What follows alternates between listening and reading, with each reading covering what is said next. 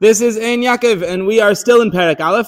We're going to be there for a long time. We are now going back to the story of Tamar. It's been a little while since we had this year, but we're still talking about Tamar. We're in a little Tamar detour. We're in Chaf Tes is the entry. Chaf Tes. The page is Kuf Tzadik Daled, and the entry is Chaf Tes. We're going to do Tamar for like 4 paragraphs, 5 paragraphs, maybe 6 paragraphs. And then we're going to get back to Avshalom, who we promised to cover in depth about how his hair ruined his life and how he ended up hanging from a tree. We're going to get to that, but right now we're in the middle of Tamar. So Yehuda meets Tamar at a crossroads. She's his daughter-in-law. He doesn't know. And that's what we're up to right now. Yehuda sees her at the crossroads, and he suddenly thinks that he's come across a zayna. He thinks he's met a prostitute. Because she's covering her face. Now, I don't have a lot of experience, Baruch Hashem, with crossroad prostitutes. I don't know. I don't know about crossroad but it is, you heard it first here. I don't have a lot of experience with crossroads prostitutes. However, Rashi and everybody else, including the Gemara here, seem to say that this is irregular. Apparently prostitutes don't cover their face. I guess because that's not the point, right? They don't, the point is for you to see the woman, right? She's trying to show off, and here she is covering her face. So what's the pasuk mean that Yehuda thought she was a zayna because she was covering her face at the crossroads? That is a sign of not a prostitute. Mishum dekisa panev yachshel zayna, because she was covering her face. He goes, every woman whose face is covered, that must be a prostitute. Since when? That's not the way that works. Amar Rabbi Elazar, he said, shekisa panev beveis chamia. It's not that. It's that he thought she was a prostitute because this was the first time he'd ever seen her face. When he had been around her, she'd always covered her face. She'd always been very tznius. I don't know. Bottom line, right now she is, for the first time, showing off her face. So he assumes that she could be a zayna because otherwise he would have recognized her. Right. So that's the way to read this pasuk. That why did he think she was a zayna now at the crossroads? Because kis sapaneh when she was in his house. Amar Rabbi Elazar, kis sapaneh v'ismei. Okay. Damar Rabbi Shmuel ben Achmeni. Shmuel ben Achmeni said the following. Amar Rabbi Yennesan, the name of Rabbi Yennesan. He says, Kol kala shetznuah beveis chamia, any kala that is a tznuah, that is modest when she's in her father-in-law's house, any woman who is, any kala who is tznius in her father-in-law's house, she will merit to have kings and prophets come out of her. That's the schar for tznius, is malachim and neviim, kings and prophets. Minalan, how do we know that? Mitamar, we know it from Tamar. Neviim dichsiv, how do we know that she had children who were neviim or ancestors of neviim, huh? Dichsiv, Chazayin Yeshayahu ben Amitz. Because it says in the pasuk, Chazayin Yeshayahu ben Amitz. Yeshayahu, he was the son of Amitz. And Malachim, David. So Yeshayahu was a descendant of Tamar, and so was David Melech. We know that Yeshayahu was the son of Amitz. Amitz was the brother of Amatzia, and Amatzia was a melech from Beis David. So we know that all of them came from Tamar, because David is Tamar's great-great-great-great-grandson. And since David comes from her, we can then trace Yeshayahu back to her too. So who were her two descendants that she merited because she was so tznius? She merited to have Yeshayahu, and she also merited to, who was a Navi, and merited to have David, who was a king. There is a fascinating Magid, a complicated Magid. It's in our Torah on this idea of Tamar covering her face. That might be even an additional dimension to what David's already excited about. So the way that the Magid reads this, he does the whole thing al pi Kabbalah. He says the word Tamar is a word you can split into tam-mar. That something's very bitter, it's mar, but it's also tam, it's very pure. What is very pure and very bitter in this world? Not much, right? Things that are very bitter, they're also not very pure and simple. Things that are pure and simple, usually delicious. They're not bitter. So he says, what is, olive oil? The Tamar. Okay, so I'll tell you what this one is. This is a machshava zara. Now you wouldn't think that. Says the Magid that a machshava zara appears to be very bitter. It appears to get in the way of your avodas Hashem, but the truth is, machshava zaras are just asias, holy letters from on high that got mixed around in a tamura, also from the name Tamar, got mixed around in a tamura to turn into a machshava zara. So when a person gets a machshava zara, the Alter Rebbe tells us we have to push it away immediately. We shouldn't be tangling with trying to fix and elevate the asias, because that's avodas hatzadikim. But by the fact that the Alter Rebbe tells us that tells us that this is a shita in Kabbalah and in Chassidus, that in theory, our machshava zaras are, at least in theory, very holy letters. Only tzadikim know how to fix them, but they are very holy things, our machshava zaras. We, as Benim and Rishayim, are obligated to just push them away because we don't know how to fix them. A tzaddik is able to fix that, but bottom line, that's what it is. The metzias of machshava zara is holy asias. So a tamar, a tam-mar, is a bitterness of a machshava zara that you recognize to have a kernel of tam in it. If only there was a tamura that would switch around those letters again. Now that we understand that, says the Maggid, let's look at what happens right here. Yehuda sees her at the crossroads. He sees Tamar, he sees a machshava zara, he's a tzaddik. A tzaddik sees a Tamar, a machshava zara, and v'yachshveh lezoina. Zoina is zu no'eh. he sees a machshava zara, and he says, actually, zuna'eh, this could be something beautiful if only I could find its root in holiness. So he sees zaina, he sees zuna'eh. So he sees Tamar, a machshava zara, says, I think she's a zaina, zuna'eh. Why do I think that? Kikisa paneh, because the pneumius of this, which is so holy, is kisisa, is hidden inside the machshava zara. That if it wasn't for the machshava zara hiding the holy interior, kisisa paneh, everybody would recognize zuna'eh, because in fact every machshava zara is a tamura, which is a tamar. That's a magid, you'll find it in Ner says here, some Mefarshim I bring just because I think they're entertaining. We need the occasional comic relief. I don't know if that's respectful, but that's the one coming up here. If you look here, Amid Abi Yenasan, he says, Kol kalish etznu b've'esvia. Any daughter-in-law who's tznius. Why say any? What's the kol?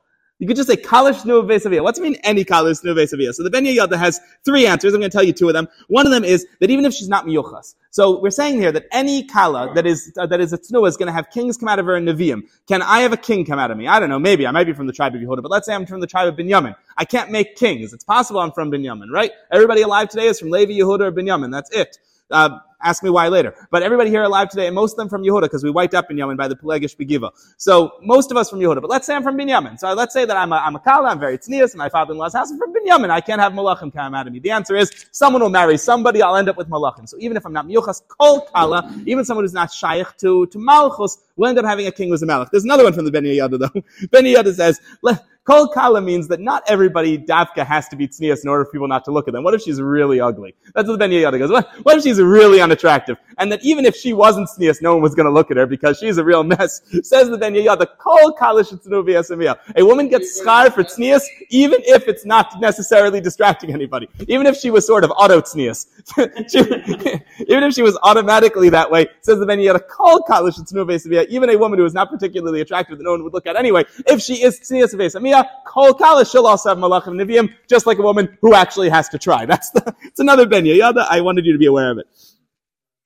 There is a straight line here in this Gemara between tznius, kingship, and prophecy. Every commentary wants to know why. What is the shaykhus between being very modest and churning out kings and prophets? Tell you a couple of the answers. There's a Maharal. The Maharal says that tznius is the meaning of precious, obviously, of separating yourself from the world, and precious and havdalah and kedusha, and this is what malchus and nevuah are in the very etzem. The kingship is a certain degree of precious. You're removed from people in general. You're elevated to a level of kedusha. There's a certain degree of havdalah. There's also something that we see by prophets. So kings and prophets are people who are sort of the effect of tznius, that a person acting tznius is sort of acting like a king and sort of acting like a prophet because they are in a state of holiness and in a state of separation from the world at large. Then Yehoyada says that it's midah keneged midah, that she would end up getting this schar, because tznius is that you're not causing a nichshel for people. You're not being nichshel people. When a woman is tznius and when a man is tznius too, they're not causing other people to have problems by looking at them. They're being a little bit more demure. They're hiding themselves a little bit. People won't stumble because they've looked at them.